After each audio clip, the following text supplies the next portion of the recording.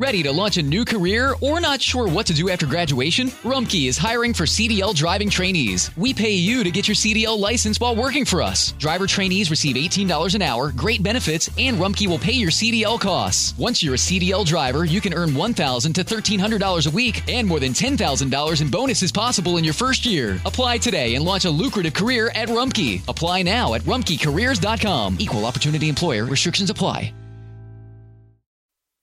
From coast to coast and around the world, you're going online with Bill Alexander.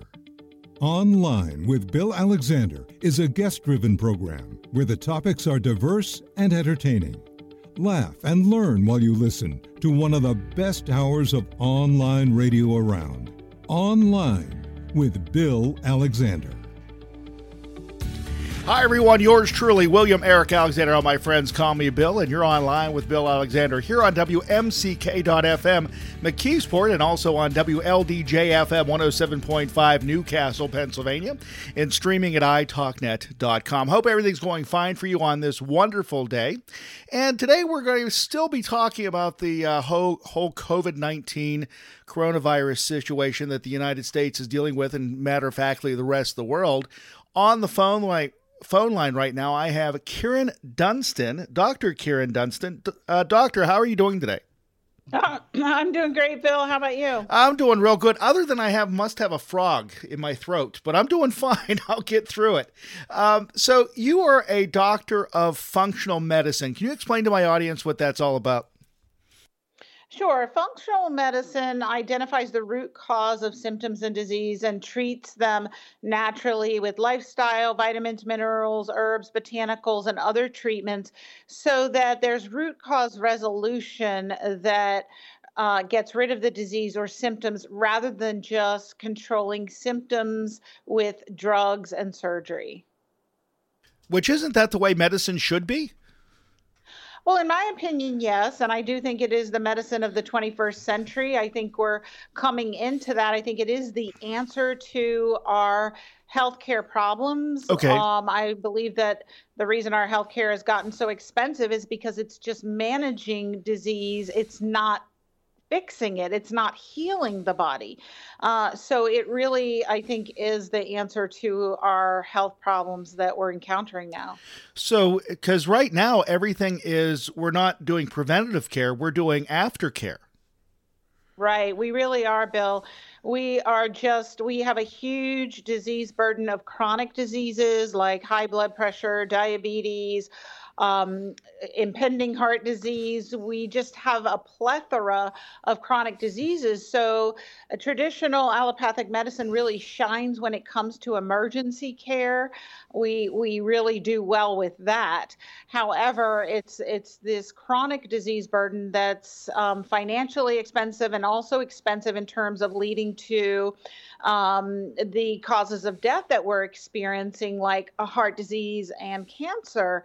And the truth is that if we implemented these root cause resolution treatments for people who have chronic disease, that you actually can reverse and heal these diseases and heal the body so that people aren't at risk for early or premature death or disability, and it's much less costly to do so. So where is your practice located? Well, I do everything virtually, Bill. I do all of my consulting with people from wherever they are in the United States. Oh, really? How does that work for you? It's great because people don't have access to this type of care in every locality. So being able to provide it via telemedicine really has been wonderful so that people can access it anywhere. There are more and more practitioners who provide this type of care. Okay. So increasingly, most areas have it, but there are still a lot that don't.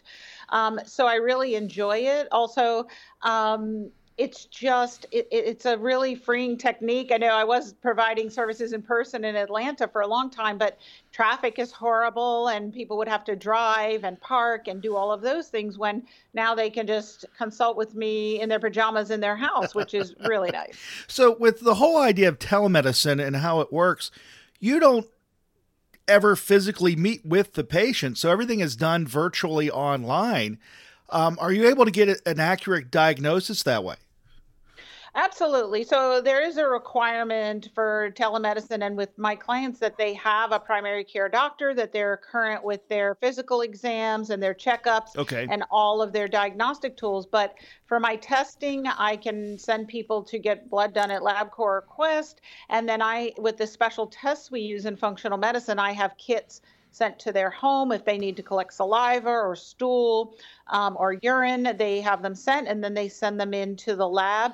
So I can use all of those diagnostic tools, but in terms of a physical exam, they have to be current with that. But really, when you're treating the root cause, being in person is not necessary. I must still be in the 19th century when it comes to medicine, because with what you're doing in the 21st, that sounds really fascinating to me. Where I'm located at, I am south of one of the largest medical providers in the United States, which is the city of Pittsburgh and UPMC hospitals. So I'm very familiar with their setup, and I've always been taught you have to go to a doctor, you have to go to the doctor. And now with everything happening with the virus, the pandemic that we're dealing with in the United States, I've been noticing and talking to more people that said when they have to see their doctor, they're doing it via telemedicine. And to me, it's still a foreign word because I don't know. I mean, for goodness sake, I'm talking to you right now and we're having a conversation. I don't understand why I have a block in my mind that I can talk to you this way instead of being in the same room, but yet I can't talk to a doctor that way. Yeah, I think it is a paradigm shift and it's new for a lot of people, just like functional medicine is new. And sometimes we can have contempt prior to investigation and say, well, no, I have to see the doctor in person. Right. Well, something that people should know is everybody thinks that the doctor has to lay hands on me and listen to my heart and lungs. But what people need to understand is that by the time you actually have a problem that with your heart or lungs that I can hear with a stethoscope, you have a pretty big problem. By the time I can feel a mass in your abdomen, you have a pretty huge problem. And so functional medicine actually works at the root cause. So the tests that we do look at the function of the cells. Okay. We look at your genetics. We look at the microscopic molecular level problems that cause these big problems. So we're looking for problems 5, 10, 20 or more years before you actually would be diagnosed with something in a regular doctor's office that they would find on a physical exam. So this is really preemptive of that. And a lot of people get a false sense of security from having an annual exam that's quote unquote normal. And the doctor saying you're in great health and doing the standard blood work and reading it the standard way. But functional medicine is a really a higher standard of care that looks for the root causes, and so it finds it sooner. And so because you're doing that, laying hands on is not necessary and actually misses the point of functional medicine. And it also makes the patient more responsible for their own diagnosis because they have to actually understand what's happening in their body instead of just saying, I don't feel good. They actually have to pay attention to what's going on. Yeah. And, doctor means teacher. And so I really see my role as an educator. I educate people about their health and about their body and about the various types of treatments available and how the body works and the tests. And then I educate them in healthy and diet and lifestyle changes. We all know we should exercise more. We all know we should eat better. But does anybody really understand why or what's important? What are important components or characteristics of the types of exercise that we need to do and why we need to eat a certain way and why we might want to eat some things and not others? And really, as doctors, we should be the leaders in this conversation.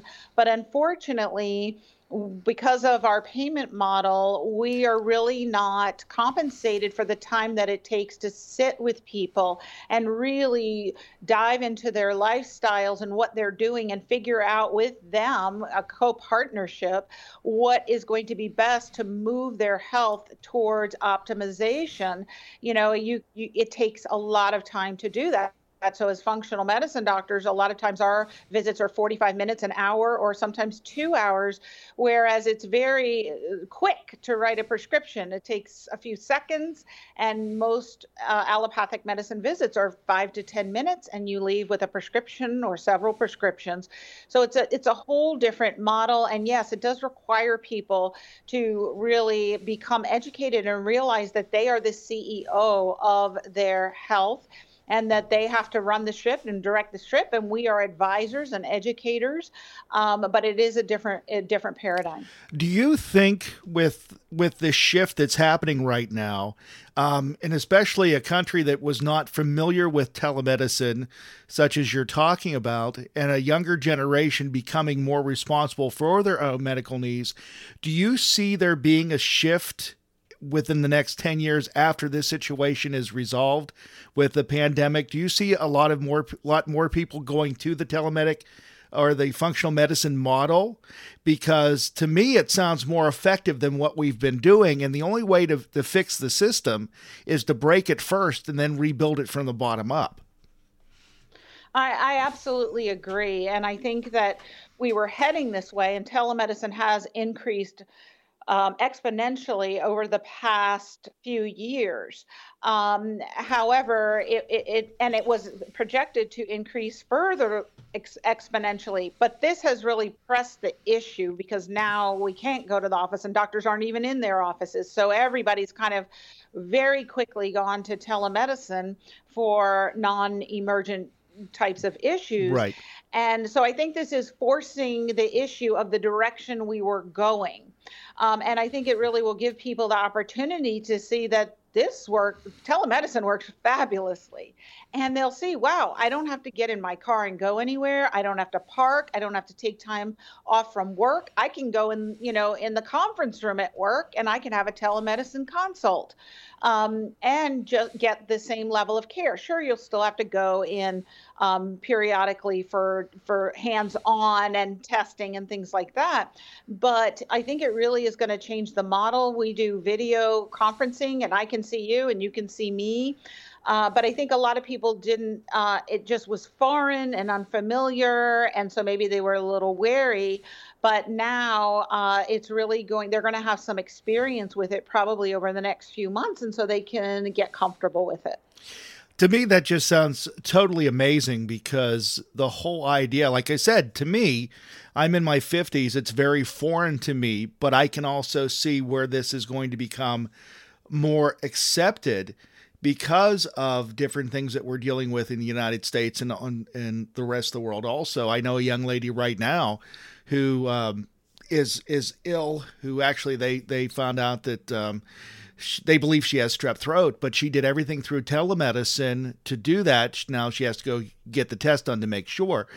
But just hearing what she had to say, it sounded much more convenient, because like you said, you don't have to go get dressed up. You don't have to get in the car. You don't have to drive. You don't have to sit in traffic. And if you don't feel well, that is not the best thing to do to begin with. So now at least I can go in, schedule an appointment, go online, and take care of it that way, which to me sounds much more effective and much more pleasing. How long have you been doing this model of medicine? I've been doing telemedicine pretty much exclusively for the past 2 years. And really the patient satisfaction is high. There's some people who are early adopters. They get it. They hear about it. They want it. They jump on it. I think most people are in the middle of the pack, where they're a little bit confused. It's not how they're used to receiving medical care. They're a little bit suspicious. Can the doctor get all the information they need? And they feel the need to be in person. But what I find universally is that once they experience it, and it really is like you're sitting right there with patient and doctor, they are totally on board. They're believers. They get it. And they say, oh, this is the way I want to receive my medical care. Now, when I went through your website, I noticed that you're certified in certain states. Are you able to practice medicine with people in all 50 states, or do you have to stay in those states that you're certified in? Well, I have 3 states I'm licensed in. I'm actually getting licensed in 5 Okay. others shortly. I've sent the applications. And then I have partner doctors in other Oh, states who okay. practice functional medicine. And so they will co-consult with me on patients in states in which I'm not yet licensed to assist with care and prescribe when necessary. Oh, see, because that sounds interesting to me, because you don't know where your clients come from until they go to the website, they make an appointment, and they go that way. So that way you don't have to turn anybody down whenever they're seeking you for your professional help. Right. So the other thing I have, which is a question when it comes to payment, are you working with the major insurance companies, or is this all out of pocket? No, typically for functional medicine, insurance is not an option. They don't. When I first started doing it back in 2011, I did bill insurance and accept insurance payment. Okay. But at some point, they turned around and said, "What are we paying you for?" No, we're not paying you for that. So they typically, insurance companies do not pay for functional medicine. So it is a cash model. And, there does need to be some education and understanding around patients. We're really socialized to believe that our health care should be covered by our insurance companies, and anything outside of that, a lot of people don't want to pay for because they see it as an expense to be mitigated and not an investment in their most precious asset, which is their health. And I think the pandemic is really highlighting how valuable our health is and how it is tied to our wealth. I mean, just look at with the threat of the virus, and even when the first people started becoming infected and becoming ill, our economy went down.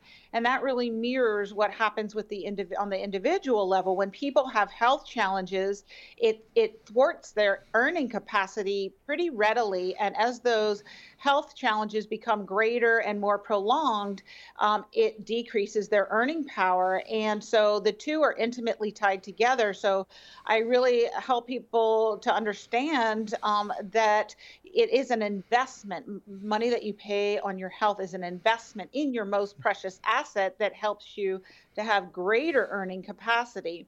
My dream is that in the future, I think one of the solutions for our healthcare crisis is to take a fundamental root cause resolution approach to creating health and not just managing disease, but we're actually going to create health for people. And that means like having group programs like I hold for people where we all work on these issues together. Those are actually the most effective types of programs because it's hard to teach someone how to do this all by themselves because they look around and they say, well, nobody else is doing Right. this and my doctor's not telling me about this. Why do I have to not eat gluten or not eat dairy?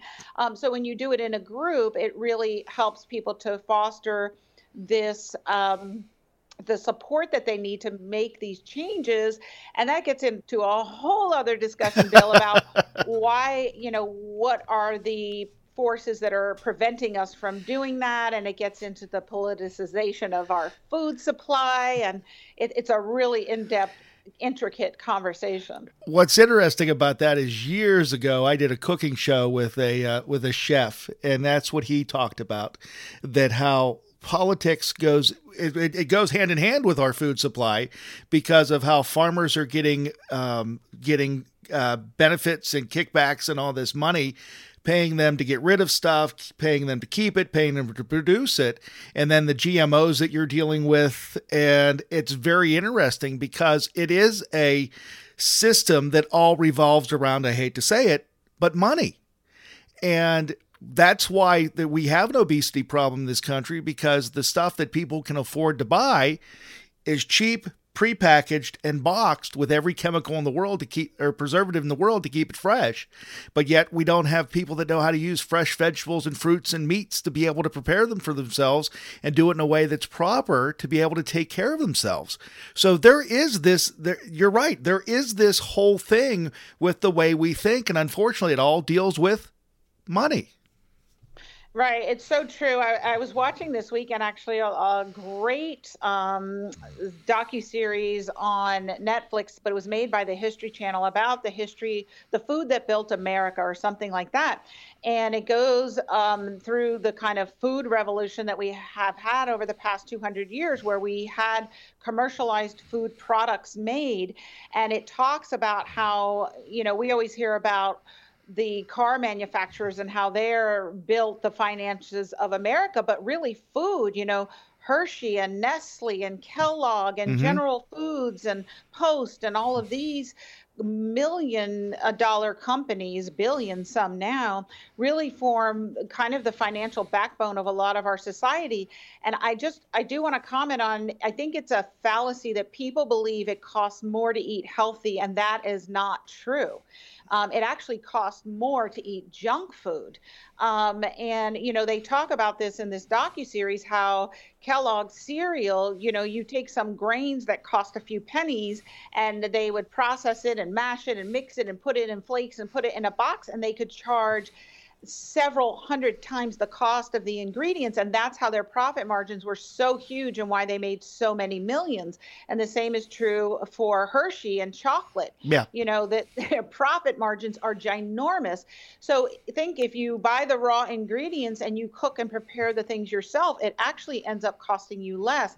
And I love for people who work with me to take their grocery bills before they work with me. And then when we start working together and they start buying the elemental foods like Mother Nature makes them and preparing them themselves, and they actually save a lot of money.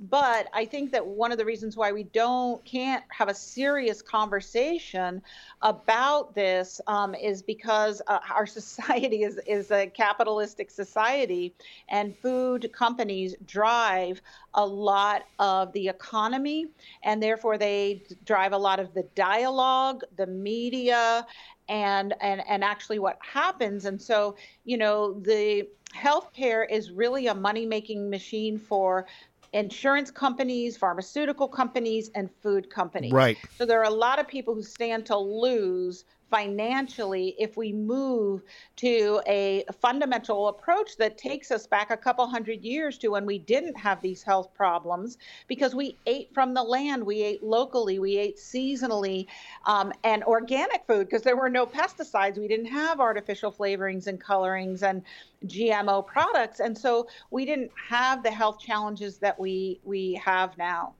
One of the things I get a kick out of is my wife, who researches what we eat on a regular basis. And the one thing that she switched us to probably about 10 years now was everything we eat in the house. If we're using anything, we're using butter for the most part because of what it's made out of. Because before we were using margarine, and people don't realize margarine was never made for human consumption. It was made to fatten turkeys up for Thanksgiving, and turkeys don't like it. So they couldn't waste the money in the scientific research. So they changed it, added food coloring to make it look like butter, and now people are using it. And it's like, This is really interesting. And now what I think is really funny is there's a major company out there now who's now calling it plant-based butter, and all it is margarine. Yeah, and I think even when they started giving it to humans, they dyed it pink. So people would know, this is something different, and right. It's not butter, and it might not be good for you, but it's and I even like ghee, which is a clarified butter. So they remove the milk solids. This is what I usually have my patients eat, because a lot of people are sensitive to the milk solids from cow's milk. So ghee removes those casein and whey from the butter. And definitely you want to eat grass-fed beef butter from cows that are grass-fed. You don't want to otherwise you're getting the corn. Right. You're getting the grain, and grain's just there to fatten them up. Yeah. Yeah. So, it is very interesting when you look into it and you start researching what you're eating, which is very similar to what you're talking about with functional medicine. Once you start researching why you don't feel this way, and it could be because of what you're eating, lack of sleep, stress levels being high and stuff like that. Now, not only are you working with the physical, are you also working with the mental? Oh, absolutely. So, I work with what are called the intangibles. And one of the first things that I talk with people about is that you are an energetic, vibrational being before you're a physical being. And this can be evidenced by your thoughts and your feelings and your beliefs. You can't locate those anywhere in the body. They don't exist as concrete physical things. They are energies. Emotion is energy in motion. It moves through your body. It's energies that move through your body and the thoughts that you think. And so really helping people to get in touch with that. I like to do some experiential exercises where people can experience that, because some people look at me like I'm crazy and they say, what are you talking about? And I must say that I don't know that functional medicine does a great job necessarily of teaching that. So I've more delved into the energetic medicine teachings to learn about that and work with clients. But, everybody knows if you laugh a hearty laugh at a really good joke, how you feel. And most people describe that as feeling expansive and elevated and joyful, right? Or how you feel when you feel gratitude or you feel love. And those are high vibration emotions. Your energy is at a high vibration. And compared to constricted emotions like fear, anxiety, resentment, anger, shame, those are all very constrictive, low vibration energies. And, most people can say, oh yeah, I notice how I feel. Well, those feelings are energy in motion in your body, and you are this energetic being. And the Chinese have tapped into this for thousands of years in traditional Chinese medicine through acupuncture. They access these meridians of how the energy flows up and down the body with needles. Well, you can measure these energies outside of the body with electromagnetic frequencies. You can photograph them with things like Kirlian photography that actually show that there is an energetic framework to our physical body. And for instance, after amputees, say they have a leg amputated, you can still photograph this energetic blueprint of the leg. It still exists. And same for all living things. So it's true for leaves. And it's really important to address this, because every physical disease or dis-ease in the body has an energetic corollary. And so you have to address the energetic corollary to get complete physical healing. So when I hear you talk, and what I think about, because I think about my own medical history and what I'm dealing with.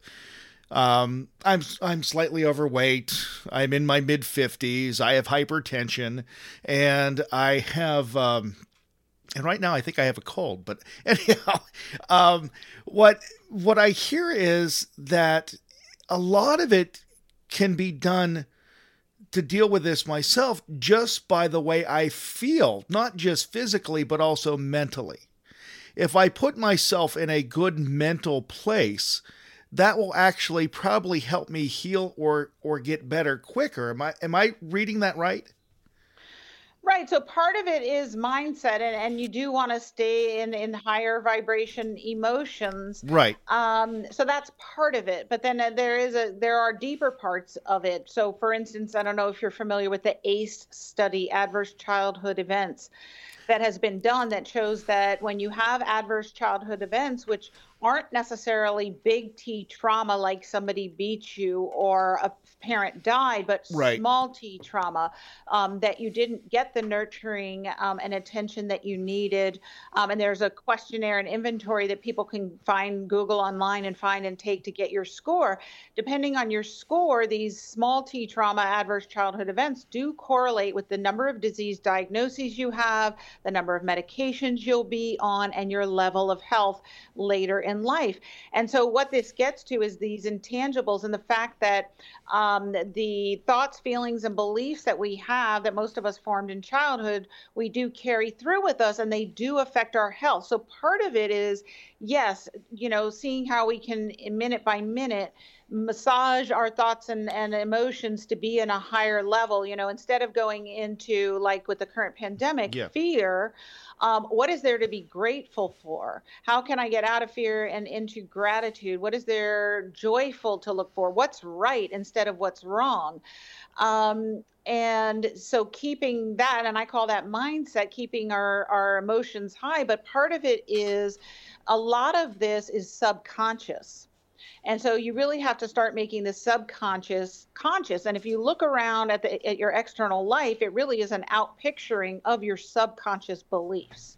Right? If you were taught when you were a kid that you wouldn't be prosperous, then most likely as an adult, you look around, if you have taken on this belief, you're going to see a lack of prosperity.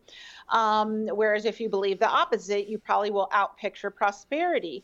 And so if you're wanting prosperity, but you're not having it, really starting to uncover what beliefs you have around that. What beliefs did you take on from as a young child that are now outpicturing, and how can you evolve these beliefs? And when it comes to health, I find that I work with a lot of middle-aged women, because I was my own ideal patient when I discovered this type of medicine. I weighed 243 pounds. I had fibromyalgia and chronic fatigue, and I was depressed and anxious, and my hair was falling out, and I looked and felt 20 years older than I was. But by an allopathic medicine model, everything was quote unquote normal, right? Oh, you're just getting older, and you're just gaining some weight, and you're just tired. And, there really was no answer except a fistful of prescriptions, a sleeping, pill when I had trouble sleeping, and an antidepressant, it was just all this pharmacologic treatment, which I said I'm not going to do. And then I, through a series of miraculous events, discovered functional medicine. And then since then, I've really gotten more into the energy medicine piece. And treated the root causes. So it's really unearthing these beliefs. So the people that I see a lot of times are women who, a lot of them are very successful in business, but their health is in the toilet. And so we have to start looking at, well, what are the beliefs that you have that are causing you to overgive with your work? And not take care of yourself. And, we may be socialized into this as women, that we have to overgive in order to be worthy and earn our worth. We don't make as much as men. And so really looking at that, making it conscious and evolving that. Well, do you really believe that? No. Well, then how do we start evolving so that your life actually outpictures what you want to believe? And then the beliefs actually do catch up. So it's awareness, acceptance, and action. You're aware of this. You accept, oh, yes, this is what I was taught. And then you take a contrary action so that you say, no, I'm going to start setting boundaries at work. I'm not going to overgive. I'm going to ask for what I'm worth and expect to receive that. And then if I don't receive it at this company, I'm going to go to another company. And this is all so intertwined with health, Bill. And that's what a lot of people don't get. It really, if you don't have good boundaries in your work environment, guess what? Your body won't have good boundaries. Which makes a lot of sense. It really does. Yeah. So then there's a mirror effect. And so you have to fix the inner to match the outer, and the outer to match the inner, and then get everything kind of flowing. So you're listening to Online with Bill Alexander here on WMCK.FM, McKeesport, PA, and also on WLDJ-FM 107.5, Newcastle, Pennsylvania, and online at italknet.com. Now, what's interesting is you're talking about all this, and now as the United States is going through a pandemic, do you see the way people are reacting to this being a part of the medical treatment they've got in the past? Because in a lot of ways, it looks to me that people are, I don't want to use the word panic, but are oversensitive to what's going on, because everybody is living through this type of fear that, oh my gosh, I may get this. And a lot of people have gotten it. However, they've been able to come out of it on the other side. and they've been able to come out well and healthy. And yes, we've lost quite a few people that have died, but is that because of the way our medical system or our insurance system, whatever it may be, has taught us how to react when we come into a situation like this? Well, I think it's an interesting, in our lifetime, we have not experienced anything like this, and nothing like this has happened in the world since the Spanish flu in the early 1900s. So I think that it's a real paradigm shift for all of us to experience something like this. And I don't think that most people thought something like this would happen. It's not in our day-to-day lexicon or thought process. So I think we have to have a little grace with ourselves as we come to terms with what's happening and figure it out. I think that this pandemic highlights a few things. I think it highlights that we kind of got caught with our pants down, because I think there were a lot of us who weren't taking care of our health, or like we were talking about, Bill, that our health system doesn't really do well with chronic disease. And we've got all the millions of people in a holding pattern in chronic disease, taking medications on a yearly basis and probably for the rest of their lives to control high blood pressure and diabetes and high cholesterol. So we're not really fixing the problem. And I think here comes this virus, and it's definitely showing a propensity for people who have chronic disease and who are not in an optimally healthy state. So something everyone needs to understand is, I talk to people every day who I say, do you have any medical problems? And they say no. And I say, okay, are you on any medications? And they say, oh yeah, I'm on lisinopril, atenolol, atorvastatin. Like, they give me a list of 5-10 medications. Yeah. And I say, well, then how do you tell me you don't have any medical problems? Oh, well, they're controlled on these medications. And what people need to understand is you are not put in a state of optimal health because you're on medications for medical problems. You still have those medical problems. You are still having untoward side effects from the main disease that you have, as well as the medications. And you really need to be receiving education, like we're talking about, from a functional approach to treat the root cause so that you can get off the medications and be healed. And please don't, anyone listening, take that to mean I'm going to stop my medications. Well, do not do that. And that's what I was just going to ask you, is that if you do take control of your problem, can you ever get off the medication, or is it something you're still going to have to deal with, but maybe not as the high dosage that you started with? Bill, I will tell you, I work with patients. I've been doing this full time since 2011. And, one patient comes to mind. She was somewhere between 30 and 50 pounds overweight. I don't recall now. She was on a diabetes medication, a blood pressure medication, a cholesterol medication, and she was in her 50s, and her health really was going the wrong way. And her regular doctor, who happened to be my internist at the time, by the way, basically just had her on the medications, never talked to her about anything else, diet, lifestyle, nothing really different, just eat the diabetic diet. And she came to see me and she said, I've really had enough. I want this weight gone. I have no energy. I'm sad most of the time and anxious. And her quality of life was terrible. So we worked together, and in 3 months, because she did everything that we talked about, she took it to heart. She had lost 30 pounds, and that's right. I think she had 50 pounds total to lose. She had lost 30 in 3 months. Her blood sugars were all coming back better than they had since she had been diagnosed with diabetes. Her blood pressure was great. And she went back to her internist, because I don't take people off of those medications. I like to work with the internist to do that. Right. She went back to her internist. Internist said, oh my gosh, you've lost all this weight. Your blood sugars are so great. Your hemoglobin A1C, we need to take you off all these medications. You don't need them anymore. Took her off. And then she said, what have you been doing? She said, oh, I've been working with Dr. Dunstan, and we did all this stuff, and here are all my tests, and da-da-da. And the woman looked at her and said, that's a bunch of nonsense. I don't know why you're wasting your time or your money. And she said, but I came back to you, and the proof is that I lost all this weight, and you just took me off all these medications. And long story short, this is the conflict, between mainstream allopathic medicine and functional medicine, is that they don't really understand what we're doing, and therefore it must be witchcraft. But working with someone on their diet and lifestyle, and working with micronutrient insufficiencies to replace those, and detoxifying the body and balancing the hormones, is very sound medicine that actually works. So people need to know that if you get the right type of practitioner to work with you, if you have diabetes, so diabetes happens when your insulin goes up, and if you have enough islet cells in the pancreas that make insulin left, right? Once you have no islet cells, you can't make any insulin, then you become insulin dependent. There's no way yet to rebuild those insulin cells. Now, maybe with stem cells, we will have some treatments where we can rebuild them, but right now we don't.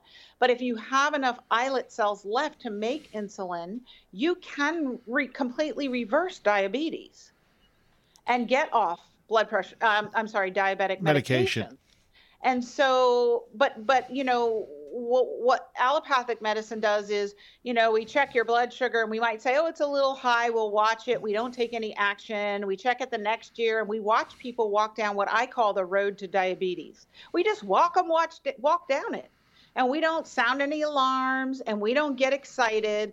And then 5, 10, 20 years later, when they reach the parameters for a diagnosis of diabetes, we go, oh my gosh, now you've got diabetes. Now you need to stick your finger several times a day. Now you need to change your diet. Now you need to be on these medications, and you're going to be on this for the rest of your life, right? That's what we do. Why, when in functional medicine, we look at optimal function. So the minute you stick your toe and you start walking down that road to diabetes, we are sounding the alarms. It's a red flag on the field. This is an emergency. We need to look at what you're eating, look at your lifestyle, and we need to switch this around now. You don't have to have a diagnosis of diabetes, Bill, to be having the complications of diabetes, right? When you're pre-diabetic, when you're insulin resistant, when your sugar is running high to any degree, you are having sugar sticking on all the cells in your body, inflaming them and damaging them. That's a form of inflammation. I call it rust, and this is ultimately what kills us. Well, it's kind of insanity to me that we watch people walk down this road that they don't need to walk down. But most doctors don't get excited about this. And I'll ask patients, well, what did they tell you? They said, they told me my sugar was a little high. They're going to watch it. Why are you just going to watch someone walk down the road to diabetes? Why? So in functional medicine, we get very excited about when you are not in the optimal range, which is different from what the lab says is normal, optimal function. Then we are helping you, taking you by the hand, educating you, and walking you back to your best health, because there's no reason that you shouldn't be as healthy, vital, and alive, energetic at 50, 60, 70 as you were at 20. Yeah. What I think is interesting, that when I listen to you talk, I'm thinking about it going, what you're doing makes so much sense, but what the other doctors are doing sounds to me like they have it in with the insurance companies and the pharmaceutical companies, that they get the person so far down the road that they're going to be dependent on medication. And in a lot of cases, they're so far gone, and I don't like using that word, far gone, but their habits are already set that it's going to be so difficult to move them back from them. Like you said, when you see there's an issue, you start working with them before the issue becomes a major problem. Well, I do not blame doctors. Let me say that first, because I was one of those doctors who did that for over a decade, because that's what I was taught. Right. So doctors are some of the most intelligent, heart-centered, well-meaning, loving people you will ever meet, and they are really doing what they were taught to the best of their ability. But, if you're told that you're board certified and you know more about health than anyone else, what reason do you have to think that there's something you don't know? None. You have no motivation. And so you do what you're taught to do, like I did. So I think it's a systemic problem, that this is how we're taught, that we're not thinking outside the box. So all the physicians pretty much who practice the type of medicine I practice, we had a health problem that was not solved by conventional means, and we were dissatisfied. So we looked elsewhere, and we became open to admit that we didn't know everything and that there was more to know, or we had a family member or loved one who had a health problem. Okay. So invariably, that's what you'll find. So I think that there are now, I don't know, it's close to 200,000 of us worldwide who have been trained in this type of medicine, and more every day. So I think that the tides are turning. I think that patients get it, that we've been sold, kind of a bill of lies, and this isn't true. And that's why the alternative healthcare and supplement industry is a multi-billion-dollar industry, because people are looking for answers that actually heal the body. Now, where do you stand when it comes to, because it just was legalized here in the last 2 years, medical marijuana? Because we're hearing how that can work miracles with some individuals when it comes with certain types of problems. Do you see that being alternative? Because, quote unquote, it is natural, especially if it's grown in facilities that are being regulated. Do you see that being an alternative? Are there other medicines that are organic and natural that are better than what we're getting from a pharmaceutical company? Well, a lot of the pharmaceuticals that we use actually come from nature. So, for instance, the statins for cholesterol initially are an active ingredient in red yeast rice, which is naturally occurring. And the pharmaceutical company took it out and put it in a pill. And then they sold it as a statin, and they actually got a patent on it, so no one could sell naturally occurring red yeast rice. There's a great book called The Cholesterol Hoax that people may want to look at to read about that. But natural treatments like cannabis and THC, which is derived from it, and CBD, have lots of healing benefits, and there are hundreds of studies on CBD, THC, and the use of cannabis for myriad maladies. They are great anti-inflammatories in particular, and like I mentioned earlier, it's inflammation ultimately that kills us, and so if we can do anything to decrease inflammation, that's a benefit. There are so many tools of nature. I mean, we are made of the same substance as plants and all living things. We're made from the same elements, and we were put on this planet with each other because I believe that we were all had some type of benefit for each other when we work together. And the plants are here for our benefit to nourish us and heal us. Indigenous cultures have been using plants for thousands of years to heal the body. And so with modern medicine, we've kind of come in and said, well, we know better. We create it in a test tube in the lab, or we extract from nature these substances, and then we get a patent on them, and then we use them as drugs. And again, you've got your financial incentive in there but pharmaceutical companies in their defense have to recoup the billions of dollars that it costs them to do a double-blind placebo-controlled trial on these medications. So they have to be able to get a patent.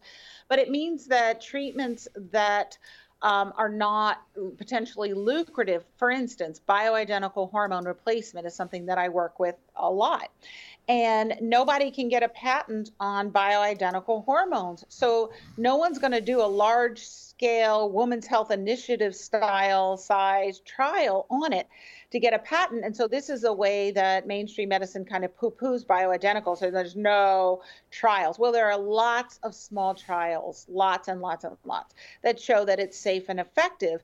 But because our gold standard has become the ginormous double-blind placebo-controlled trial, it's one way that allopathic medicine can marginalize valid natural treatments that have been used for thousands of years.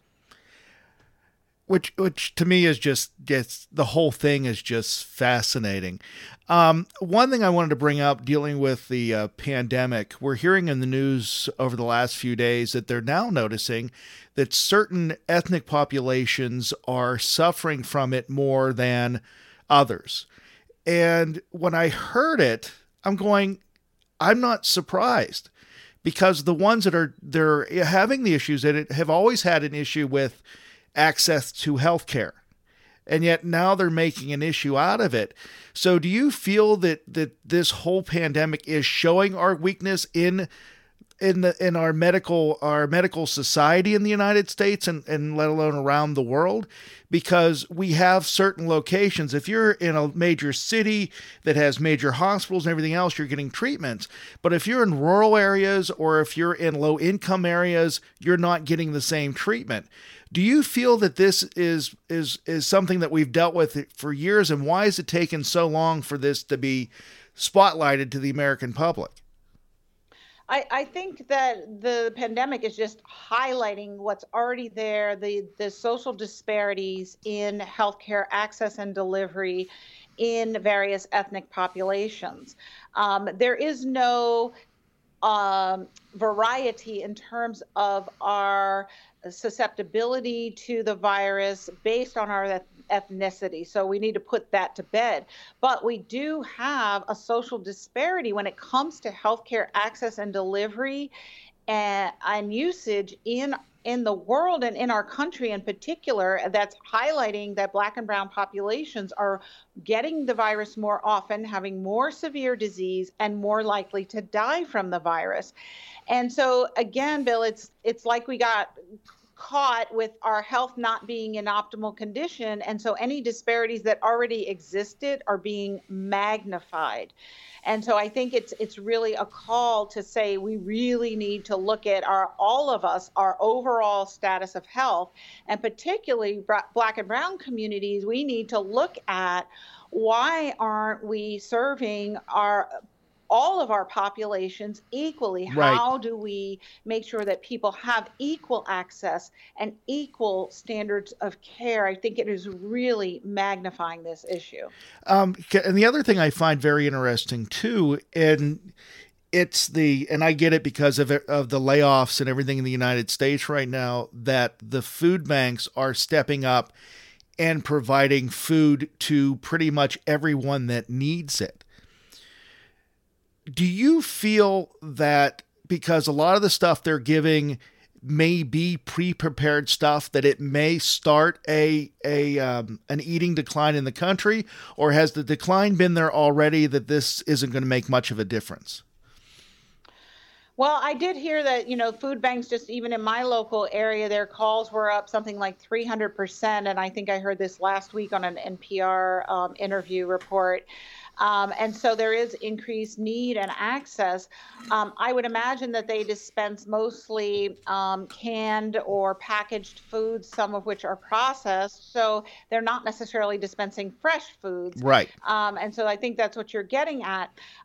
I think right now it's a short-term need, and we need to fill that need however we need to fill it. And if all you can get are processed foods, you need to eat them, because we need macronutrients to survive on a day-to-day basis. Yes, we need micronutrients, vitamins, minerals, and other nutrients.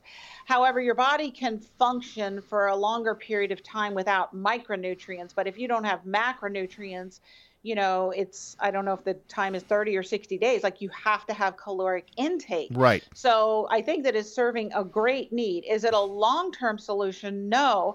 And we need to look at, when you were talking, Bill, it came up to me. I had to go to another city a couple of weeks ago for something. And before I was leaving, I said, I'm going to stop at Whole Foods and grab a snack and use the restroom. Well, Whole Foods, they are locked down. They have the pavement taped off every 6 feet intervals. They're only letting people in as people leave. They're maintaining that 6-foot distance, and just a lot of hygienic measures being taken. So I said, I'm not waiting in that line. So right next door is the local supermarket. No line. I go in. It's chock full of people. Chock full. no markers, no implementing social distancing guidelines. And, that's the neighborhood supermarket where people are shopping. And there were predominantly white people at the Whole Foods and predominantly brown and black people at the neighborhood supermarket. And I just saw that as real life social experiment and living. This is what we're dealing with. And so why there's such a disparity. Gosh, now I forgot what you asked me. I got off on a tangent. which is perfectly fine. I've been known to do that quite often. The other thing I want to ask you before I let you go, because it's hard to believe we've been on here for almost an hour now, that we have situations where we know we have domestic abuse in this country, but because of the shutdown, a lot of the people that are being abused are being locked down with their abusers. And how does that play on a mental psyche of a child or an adult, that knowing the only way they were being safe was when they were outside of that home? How do we deal with that in the coming years of this after this pandemic is over? Yeah, that is a great point, Bill. I've seen a lot of people talking about, is the divorce rate going to go up after this? Is the birth rate going to go up? What are going to be the social outcomes of the parameters that we're living under right now? And I think that's a very real concern, that people who are living in abusive situations are now having no relief from that. And I imagine that a lot of the social kind of programs that we have in place are shut down as well. So they're not looking into child welfare. And I would imagine that people who are visiting foster children are not going to do that right now, social workers and such. So what will the outcome be? I mean, I think only time will tell. I think it is something to be concerned about. What can we do about it while we're in the thick of it? Because we have to isolate, I don't know that it's necessarily that we can go check on our neighbors, but we can try to video chat and communicate with people.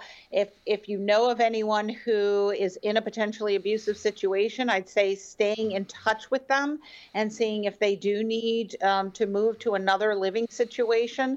That might preclude the risk that they would encounter in making that logistical move and going to somebody else's house. Because that could almost be more potentially life-threatening in certain situations than getting the virus. So I think it's a very real concern. Yeah, it's something that I never thought of before until I actually started seeing TV commercials that were a few weeks ago, and it was before they could change the ad run, and they were dealing with domestic violence, especially with kids. And I didn't think about it because we're all so worried just about what's in our household that occasionally we may not be thinking about our neighbors, like you said, or like people that would be dealing with that. So it just made me a little bit more aware. That's why I was just wondering from a medical profession if you had any thoughts on the situation itself. Yeah, I think it is a very real concern. And I would say if you have concern for friends or family members, please stay in touch with them by phone or video chat and check in with them, and contact the local authorities, or if you can, assist them if they are needing to relocate because there is a threat of their life or body being injured. Karen, I appreciate it. I have more questions now than I did when we started. We're going to have to do this again sometime. You're a joy to talk to. I really enjoyed it, and I've also learned a lot today. So I'd love to have you on the show, maybe once everything slows down, and maybe we can touch base sometime next fall. Sure, Bill. I'd love it. I've enjoyed it. I love talking about these issues. I think they're important issues that people really need to start thinking about now, especially since they're highlighted by the pandemic. Yeah. It's been my pleasure. And I welcome people to reach out to me. You said you looked at my website. They can check me out on Kieran Dunston, MD. It's spelled kind of funny, so I'll spell it for you. It's KYRAN RIN, Dunston, DUNSTONMD.com. I will have up shortly a free download on essential self-care for resilient health, what you need to be doing now to make sure your health is in the best position possible. And I have lots of other resources there, and they're welcome to join me there or on social media, on Facebook, Instagram. I welcome interaction. Well, Karen, thank you very much for joining us today, and I can't wait to talk to you again. Thank you very much. Thank you, Bill. Have a great day. You're listening to Online with Bill Alexander here on WMCK.FM, McKeesport, PA, and WLDJ-FM 107.5 Newcastle, PA. We'll be back in a moment to wrap everything up. Wash your hands. Avoid sick people and touching your face. There are everyday actions to help prevent the spread of respiratory diseases. Visit cdc.gov/COVID-19. Brought to you by the National Association of Broadcasters and this station. Welcome back to Online with Bill Alexander. It's time to wrap up another show. A big thank you going out to Dr. Karen Dunston for being a guest on the program today. And thank you very much for listening to us here on WMCK.FM at McKeesport and also at WLDJ-FM 107.5 Newcastle, PA. You can also hear us at their website, HOFMradio.com. And don't forget, we're streaming at italknet.com. Guys, I'm out of here. You have a great one. We'll talk to you next time here online with yours truly, Bill Alexander.